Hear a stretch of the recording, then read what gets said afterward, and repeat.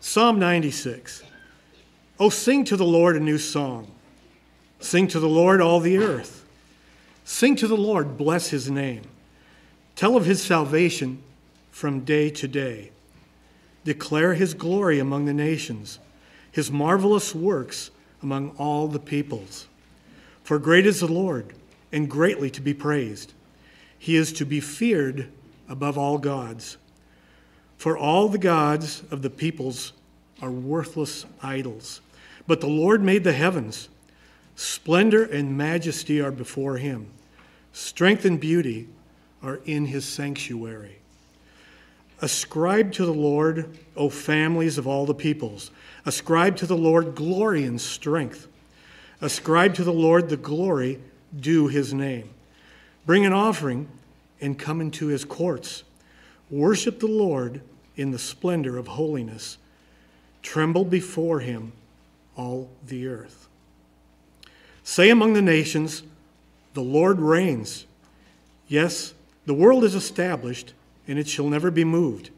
He will judge the peoples with equity.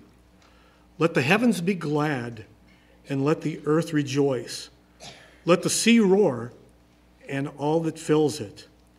Let the field exult, and everything in it. Then shall all the trees of the forest sing for joy before the Lord, for he comes to judge the earth. He will judge the world in righteousness and the peoples in his faithfulness.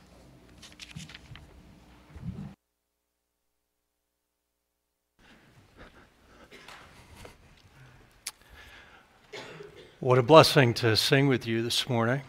I enjoyed the prayer time and singing yesterday and then singing today. You all sing.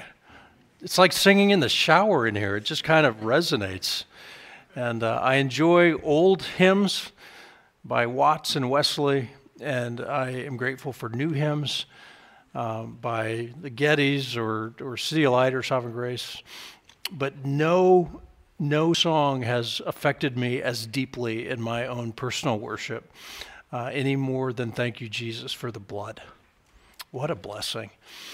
We don't gather this morning as the good people.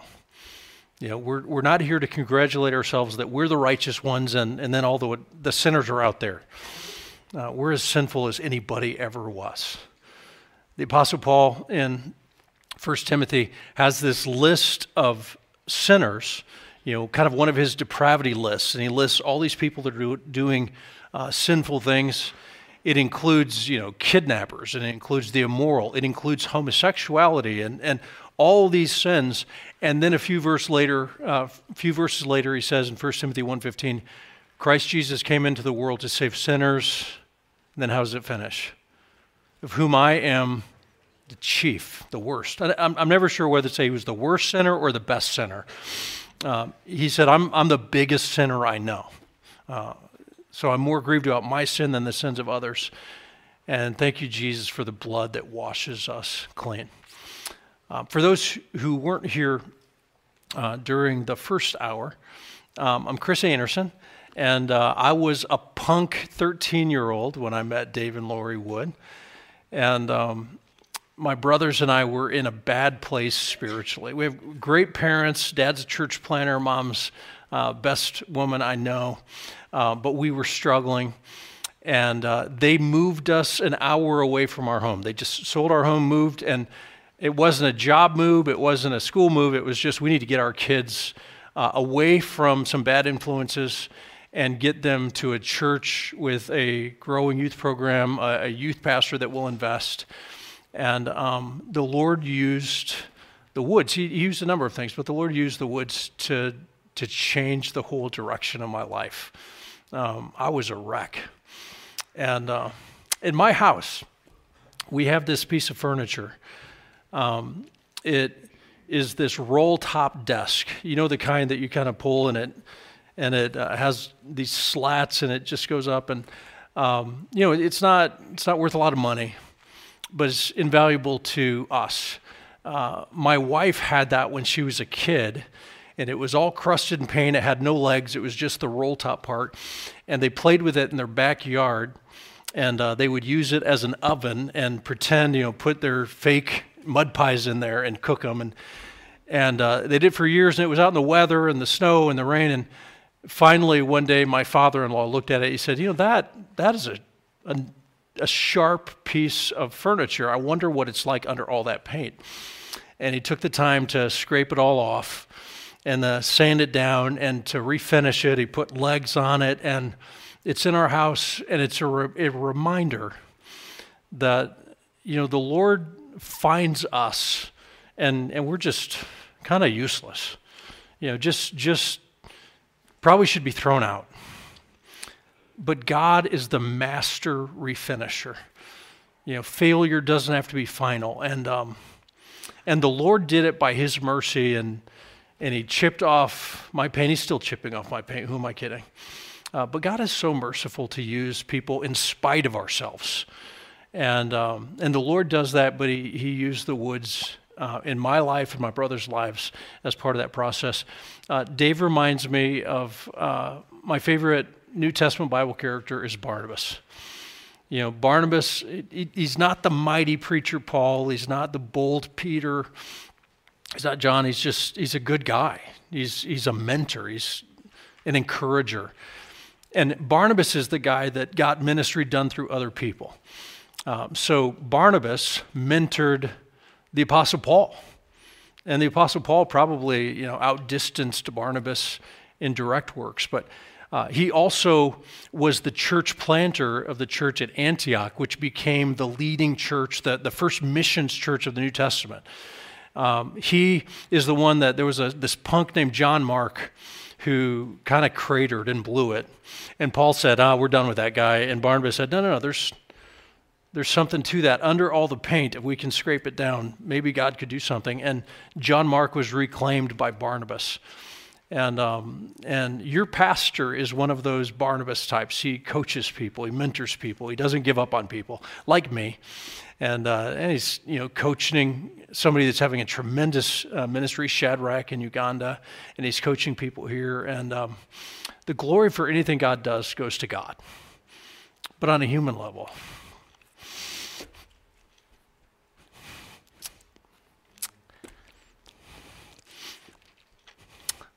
Thank you. Thank you for not giving up on me. The first time, second time, third time, fourth time. God's good. So it is a pleasure to be with you today and to have the opportunity to worship with you, to preach to you if I can pull it together. But also just the fellowship with Dave and Lori has been a great blessing. This will dry my tears. In the lobby, there is a table of books, and when I'm not preaching, I'm usually writing. If I can make it rhyme, it'll be a hymn. If I can't make it rhyme, it'll be a devotional. And there are a number of things back there. The God Who Satisfies is a book on John 4. Theology of the Six we're going to talk about in the afternoon a little bit. That's the one on the power of hymns. And there's gospel meditations that are 31 days, and you can read through those. If those would be a help, you can pick those up. Thank you to Alyssa and Chloe and Claire. And they are running the book table. I forgot to tell them, anything that they don't sell, they and their parents are going to have to buy, because I cannot lug those things back through the airport again. So you're more generous than you even knew. So thank you for your help. I hope some of that will be a blessing to you. What we're doing this morning is talking about Psalm 96, which we just read. Thank you for that. And my work is with Biblical Ministries Worldwide. After pastoring 25 years, I now get to kind of recruit and encourage and be a catalyst for missions, urging churches to be identifying and training and deploying people to the mission field. The job of sending missionaries is not a job for colleges or seminaries. It's a job for churches. And we talked in the first hour about how God is using the church to send people out. And I want to talk about that from Psalm 96. We're going to read it again in a second. But I want to talk just about this great big world that we live in. I talked a while ago about how we are each one of 8 billion people in the world. I have wanderlust. That is, I love to travel. I have a passport and I want a lot of stamps. I want to see everything. And I enjoy looking at the diversity of the world that God made. So I have a picture there of the Olympics. You know, it used to be once every 4 years. Now it's once every 2 years between the summer and the winter. But I just really enjoy watching the Olympics. And part of that is, even in that picture, you have people from all over the world. They look different. They speak different languages. They have different cultures, but they all come together for one purpose. I love that. I always cheer for America. You know, whether it's this or I could say the World Cup. I just enjoyed the World Cup for the last couple months. I always cheer for America, but as I'm growing older, even that is tempering a little bit. I'm still, you know, USA, USA. But I used to be watching a 13-year-old gymnast from Russia, and I'm kind of hoping she falls off the balance beam. And at one point I checked myself, like, Chris, what kind of monster are you? You know, this 13-year-old doesn't need to break her leg in order for you to be happy. You know, you could just cheer for people and enjoy that. I enjoy the Olympics. This is a painting by Norman Rockwell. I love Norman Rockwell, and this one is, you know, kind of a picture of people from all over the world, different cultures and languages. There's a beauty to that, I think. You know, we're getting to a place where now there's almost one culture that is all over the world, and it's getting more and more similar because of our global economy. But you still have all these different cultures. I apologize for this. This is a picture from the Disney ride, It's a Small World, and you're going to be humming that all day long. How many of you enjoy riding through It's a Small World? I see both of those hands. And how many of you say, oh, the whole thing just irritates me? Ugh, no thanks. Anybody? All right, well, I enjoy it. And part of what I enjoy, you know, you're hearing the song over and over and over, but you're seeing dolls from different countries. I would go with my girls, like, what country do you think that's from? What country do you think that's from? And just another reminder that God is working all over the world. God's vision for his church is not just America, not just the Midwest. You know, sometimes we get so focused on our country, or, you know, our country is God's gift to the world. And, you know, when you think of gospel expansion in Acts 1:8, that they're to be witnesses in Jerusalem, Judea, Samaria, and then to the ends of the earth. Where is America in that verse? We're the ends of the earth. I mean, the gospel, the New Testament church expanded for, you know, 1,500 years before America was even kind of on the map. And now we have the privilege, and the Lord's working here, but he's just working all over the world. This last one is a video. There's a guy named Matt. He was paid by a gum company to travel all over the world, and he dances with these people. He's a bad dancer. He just has one move. He just kind of jogs in place. But it's moving to me. It's fun, but it's moving to me because he's in India, and he's with pygmies, and he has a picture of himself with a guard from North Korea. The guard is not amused. But he's in all these places, and it just shows the diversity of the world. And there's something beautiful about that. I remember the first time I went to Africa. It was a mission trip to Uganda, and we're driving on bad roads, you know, way out to the bush, and others were sleeping, but I just kept looking out the window, and we'd pass a village, we'd pass some huts, pass a lady carrying stuff on her head, you know, amazingly, pass some boys out in their yard playing. There's a couple, you know, unclothed kids, just, you know, 2 or 3 years old, having fun. And I remember being struck by a reality. That little boy is as important to God as I am. I'm not more important because I'm an American. I'm not more important because I'm married and have kids. I'm not. That lady, who I can't speak to, but that lady was made in the image of God. That man has an eternal soul. That man is going to live somewhere forever. And to just have this awareness, I'm one of 8 billion, the world doesn't revolve around me, and there's all these other people, and they're all going to live somewhere eternally, and if they don't hear the gospel, they have no hope. How shall they believe in one whom they have not heard, and how shall they hear without a preacher? And it's intolerable that people live and die without ever hearing the gospel. And the Lord used that as another thing to start stirring me toward the importance of missions and the Great Commission, that God wants to work all over the world, not just among us. Now, in a moment, I'm going to read Psalm 96, and I'm going to give you some things to look for. And if you pay attention to these things, then the sermon will be almost over when I read the scripture, because you will have gotten all the lessons on your own. So we're going to read it again. Let me give you just an overview of it. This is an example of a jubilant praise psalm. So we've been talking, I think Pastor Jordan preached on Psalm 88 a while ago. I talked yesterday on Psalm 55. There's songs of lament, a lot of sad songs. This is a happy one. So there's jubilant praise, but it's not just, kind of mindless singing or mindless recitation. There's so much doctrine here. The psalm is going to foreshadow the inclusion of Gentiles into God's work, not just Jews. Foreshadowing.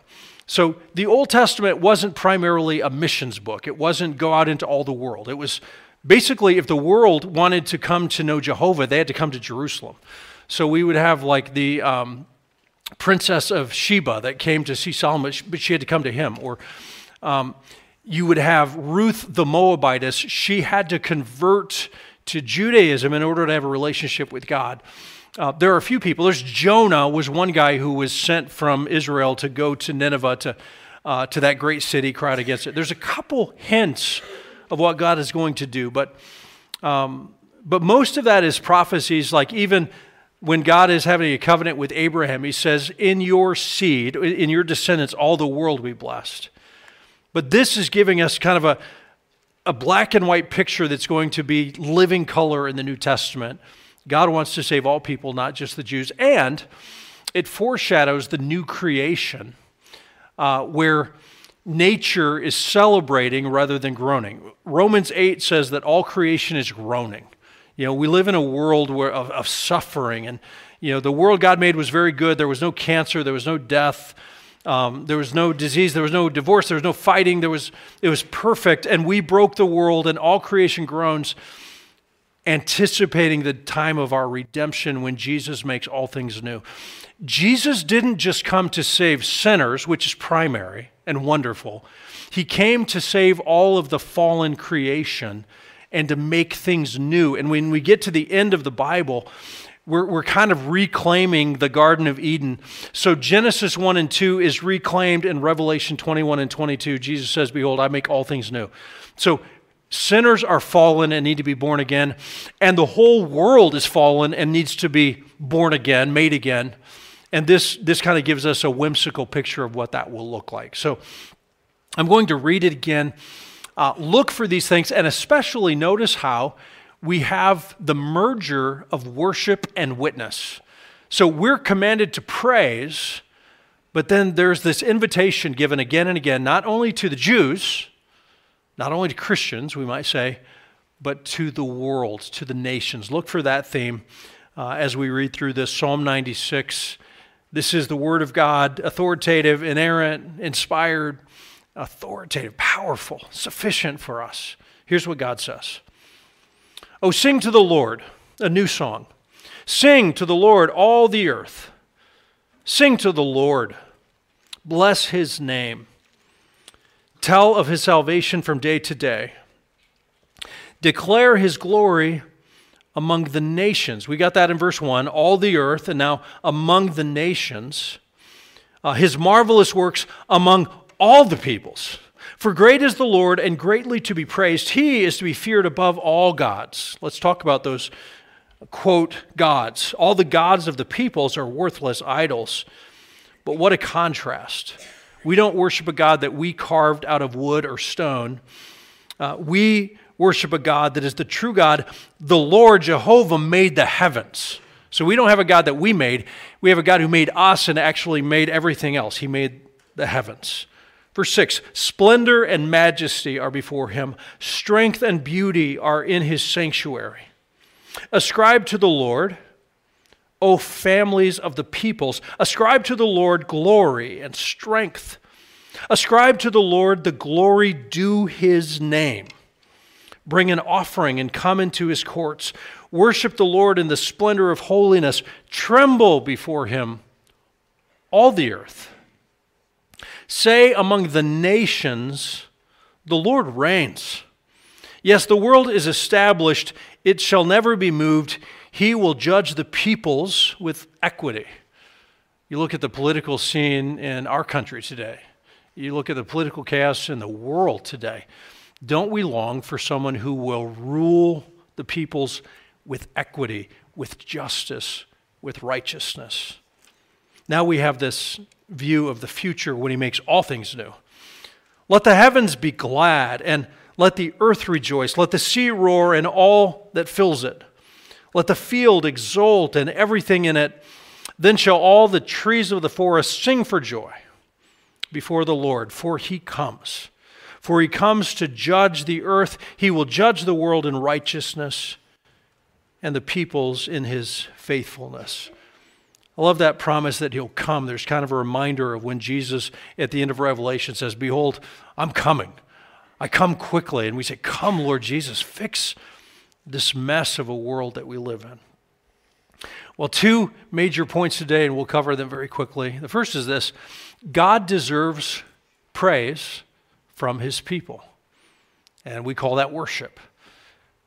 God deserves praise from his people. So in the Old Testament and the New, God's people, true believing Israel in the Old Testament, and the church, Christians, the redeemed in the New Testament, we praise him. He deserves it. When I say he deserves it, verse 7, 3 times in a row in verse 7 and 8, ascribe to the Lord glory and strength. Verse 8, ascribe to the Lord the glory due his name. Now, you understand, that's an impossible command. You will never give God as much glory as he deserves. He deserves infinite glory. And you know what we give him when we sing? It's like we're spitting in the ocean. You know, he deserves so much more. We'll never give him what he deserves, but we can contribute. And we just keep giving him glory. And giving him glory doesn't mean that we are noble. Like how wise, how benevolent, how generous of us to give him praise. No. We give him praise because he's awesome. We're just giving him what he is due. He's worthy, and so we praise him. God deserves praise from his people. I love Christian music, and I love how this begins in verses 1 and 2 with 3 commands: sing, sing, sing. Reminds me of Karen Carpenter, sing a song. All right, but this is a Christian song. It's a believing song. The command to sing is the most frequent command in all of the Bible. And we're going to talk about that for a few minutes in the afternoon service. But singing is important. You know, you don't want to be somebody that everybody else around you is singing and you're like, let's just get this over with and get to the good stuff. Now, singing is good stuff. We're commanded to sing to the Lord because he enjoys it. You know, it's so condescending of him. It's so compassionate of him even to enjoy our music. You know, what is God hearing day and night since creation? Who is singing to God right now? Isaiah 6, you have these angels, and they keep singing, holy, holy, holy is the Lord of hosts. The whole earth is full of his glory. God is listening to music in heaven that is even better than what we heard today. But he wants our singing. He accepts it. He receives it. And it reminds me of a parent or a doting grandparent. You know what it's like when your child or your grandchild scribbles out something in crayon? It's not the Mona Lisa. It's not a work of art. It's not invaluable. Oh, but it's valuable to you because that's your boy. That's your girl. You put it on the refrigerator and you treasure it, not because it's awesome, but because you love the one who made it. The Lord enjoys our singing, and it's not like the singing of the angels, and sometimes it's off pitch, but he loves it. We give him glory, and the Bible says that our singing, when it's from a right heart, brings God pleasure. There's a laser-like focus on God. We can't go into all the details, but it says, sing, sing, sing, declare his glory, and then it says for. In verse 4, it begins with the word for, And a synonym would be because. Why should we sing to the Lord? Why should we declare His glory? Because the Lord is great and therefore greatly to be praised. You often see that in the Psalms. As you've been reading Psalms lately, you have calls to worship, but then you have reasons. You have doctrinal reasons. Sing to the Lord because He is like this. And there's this focus on God and a focus on His attributes. Yesterday, I so enjoyed praying together, and part of the time, especially at the beginning, we said, let's pray and not ask for anything. Don't ask for provision, don't ask for healing. All of that's good, and you should do it sometime, but pray and just talk to God about what He's like. So we have in the Psalms these records of God. You know, we have His titles, we have His attributes, we have His actions.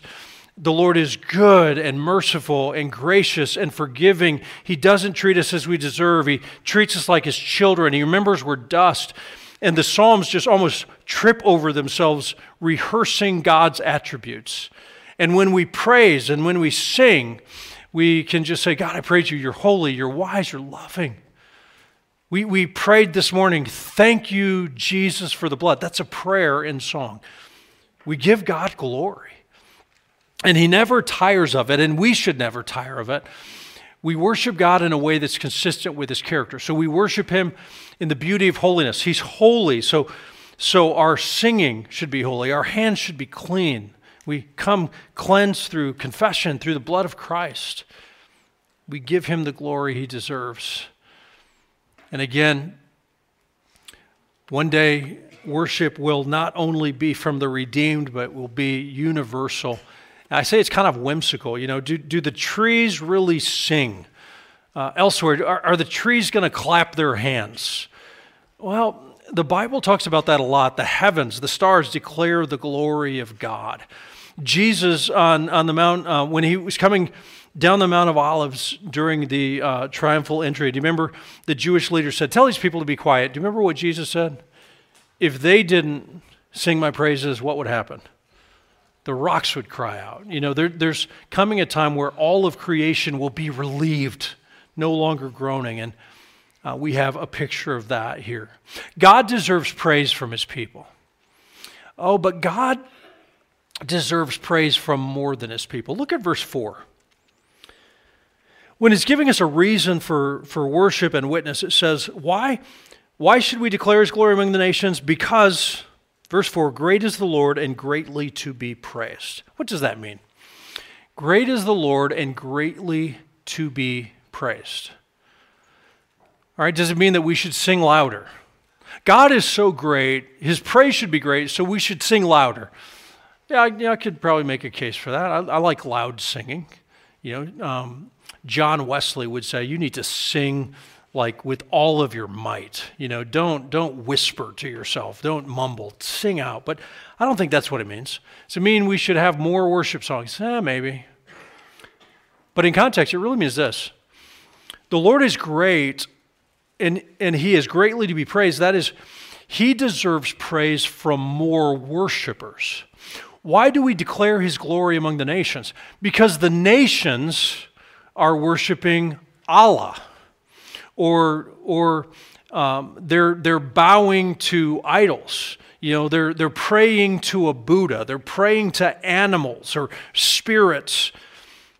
God is so great that He doesn't just deserve to be praised by His people, but He deserves to be praised by all people.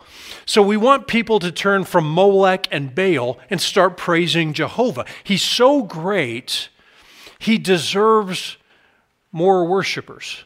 So again, we picture around the throne people from every tribe, tongue, and nation. We sang about that in All Hail the Power of Jesus' Name. I noticed that when we were singing, it says, let every kindred, every tribe on this terrestrial ball, the world, to Him all majesty ascribe and crown Him Lord of all. So we want people from South Africa and Indonesia and Nepal and Brazil. We want people with us around the throne giving glory to the Lamb. And He's so awesome, He deserves more worshipers, so we keep gathering more worshipers for Him. Worship and witness go inseparably together. Even in John 4, Jesus is evangelizing the Samaritan woman, and he's dealing with her sin. He's offering her cleansing and satisfaction in her heart. And in the middle of evangelizing her, and right before evangelizing her hometown, he says, God is seeking worshipers. Wait, what? In the middle of evangelism, why are you talking about worship? Because God is seeking worshipers, and he doesn't find them. He makes them. God is seeking worshipers, and he makes them out of sinful Samaritan women, and he makes them out of a village of sinful Samaritans. And verse 42 of John 4, they say, we have come to realize that this is the Savior of the world. Jesus is not the Savior of Americans or Republicans or white people or middle-class people or white-collar, blue-collar. He's the Savior of the world. And the people that don't know him, we want them to give him praise. The time will come when every knee will bow and every tongue confess that Jesus Christ is Lord. But we don't want them to bow to him when they're forced to. We want them to bow to him as their Savior, not their judge. He's so great, he deserves to be worshiped by more people. John Piper has famously put it this way. He turns a phrase so well. He has a book on missions called Let the Nations Be Glad. He says, missions exist because worship doesn't. That's what we're saying. We do missions, we evangelize locally in your neighborhood, through the exchange and through soccer camp and other things, so that those people who aren't worshiping will know Jesus and start to worship him. So we share the gospel so that God will be glorified. Yes, we share the gospel out of compassion on the lost. We talked from Matthew 9, Jesus had compassion on the multitudes. But we have a passion as well for the glory of God. So God deserves praise from all people, and that is where witness and worship go together.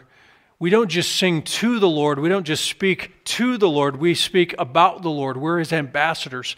So again and again, and I give you, verses 1, 3, 7, 10, 13, you have this repeated emphasis on all the world is invited to come. We invite the lost to have a relationship with the Lord. And there's a sense in which we have received the gospel, and now we are obligated. Freely we've received, now we freely give. 2 Corinthians 5 says, we've been reconciled to God, and now we have been given the message of reconciliation. We urge others to be reconciled to God. We get, and then we give. When I say that everyone will worship Jesus, this is not ecumenism. It's not saying all these religions are climbing up the same mountain. We have God, we call him by different names, and we'll all get there in the end. That's not what it's saying. The gods of the nations are worthless idols. They're dead. They won't save anybody. They need to hear about Jesus.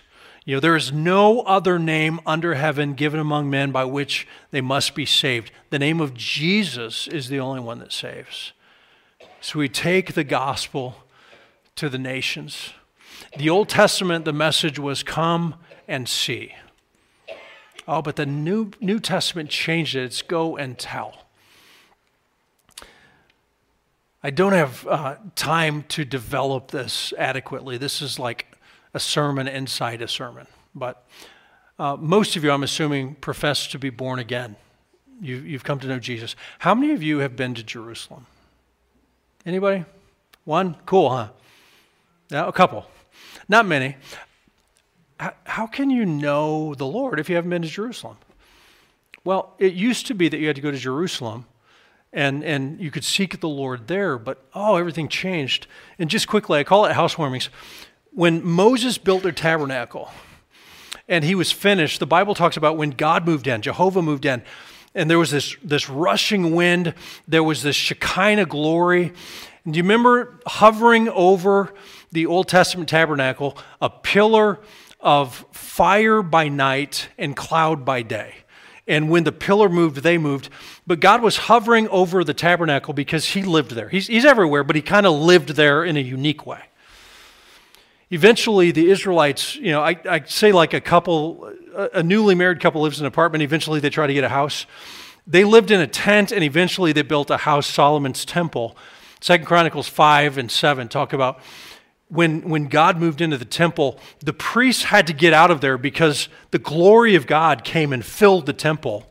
And then over the mercy seat in the Holy of Holies, there's this fire hovering because God lived there and he gave a visible reference. Have you ever wondered on the day of Pentecost, you have these signs, a rushing wind, speaking in unlearned languages, but there are these flames of fire over people's heads. The tongue of fire over their head. What was that about? That sounds dangerous to me. OSHA would never have approved. Fire marshal would have a fit. Why were there tongues of fire over people's heads?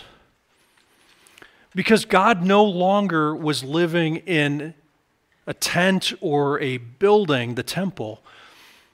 We, in the New Testament, we are the temple of God.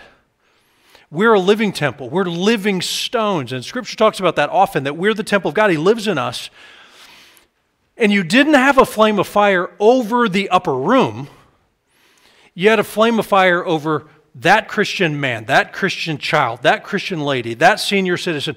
Every individual believer is now the temple of God. And he gave this visible manifestation that he's living in us. And he wasn't just living in us, that's a great privilege. But now he's saying, now go and scatter and take the gospel to the world. So instead of people going to Jerusalem to the temple, God got the temple ready for export. He franchised the temple. He says, my presence is not going to be in a city. It's going to go all over the world. Jesus would say in John 4, the hour is coming when people won't worship here in Sychar on this false temple of the Samaritans, nor in Jerusalem, which is shocking. But they're going to worship in spirit and in truth. The church now is going and taking the message of God, the presence of God all over the world. And Christianity was ready for export. So why do we get excited about sending missionaries? Because we're fulfilling the commands of Jesus, Matthew, Mark, Luke, John, Acts. The commands of Jesus to go make disciples of all nations. It's worth it. It's difficult. But this is the plan of God, and if we want to be in line with God's heart, then we need to be people that are praying for and invested in missions. We need to get you on a mission field for a short-term trip. We need to pray more earnestly for the missionaries you already support. We need to pray the Lord of the harvest to give more missionaries to declare his glory among the nations. Why? Because the Lord is so great, he deserves to be greatly praised by a tapestry of believers. They're not all going to look like us. They're not all going to use music like us. But he's going to be glorified by people from all over this world, all giving glory to the Lamb. And we get to be part of that. Psalm 96 is so beautiful in its description of this. When we invest in missions, we're following after God, the great missionary. God's the great missionary. God is the one that seeks and saves the lost. We weren't seeking for him, we were running from him, and he sought us out. And now we get to be part of that. We are gathering trophies of his grace from everywhere so that he will be honored. He's gathering sinners from all over. We get to play part in it. David Platt has this kind of stunningly short and powerful sentence. He says this: God has planned to get the gospel to the unreached, to get the gospel to the lost through his church, through Christians. There is no plan B. What he means is, I had a professor named Ed Panosian, he would say the Lord might have commanded angels. I mean, angels are messengers. He could have sent the gospel all over through angels, and it would have been more efficient. They would have done it. But he didn't command angels. He commissioned Christians. And if we don't do it, the message doesn't go out. There's no plan B. It's us. So the Bible says there is an urgency to investing in the Great Commission. God is using normal people like us, and I would say God wants to use normal Christians like you, your family, your church to export the gospel to the world's darkest places, all for his glory. So normal Christianity, there's an urgency, there's a passion that says the gospel needs to go further. And our prayer is Not just Lord of the harvest, send forth laborers from somewhere. Lord of the harvest, send forth laborers from this group of Christians, from this local church. Teenagers, you're praying about, what does God want to do in my life? And, am I going to go to college? What job am I going to get? Am I going to get married? And at least make part of your plan the idea that maybe God will use you to be part of his work. And it's not here in Iowa. Maybe God wants you to faithfully serve him in Indonesia or in Argentina. And you're heralding, you're preaching, you're telling the gospel. And he uses you in spite of you, and the glory goes to him. I pray sometimes before I get up to preach, I pray, Lord, speak through me today. Help me. Without you, this is pointless. And I actually kind of joking, but I say, you once spoke through Balaam's donkey. If you could do that, you could talk through me. You don't have to be a genius. You don't have to be a great orator. You know Jesus and you tell people. And he wants to do that locally. He wants to do that all over the world. What part can we play? Pray about it. Think about it. Lord, thank you for the truth of Scripture. Thank you for this psalm. And I pray, Lord, that for your glory you will stir people. And again, I know my limitations.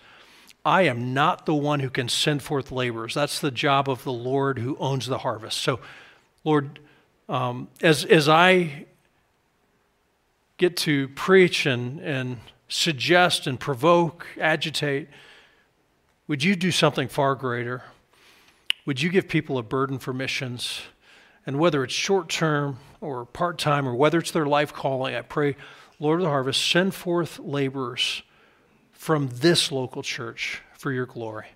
And oh Lord, if there's anybody today that has come in that doesn't yet know Jesus as Savior, the message hasn't primarily been about how they can know Jesus personally, but they can. Jesus is the Savior of the world. He died for their sins. He rose again. He's their only hope. I pray if anyone doesn't yet know Jesus, draw sinners to Christ for salvation and draw your church to Christ's likeness and to have a heart like his for the lost. Do your work and we'll reserve all the glory, not for us, but for you. We pray in Jesus' name. Amen. Amen.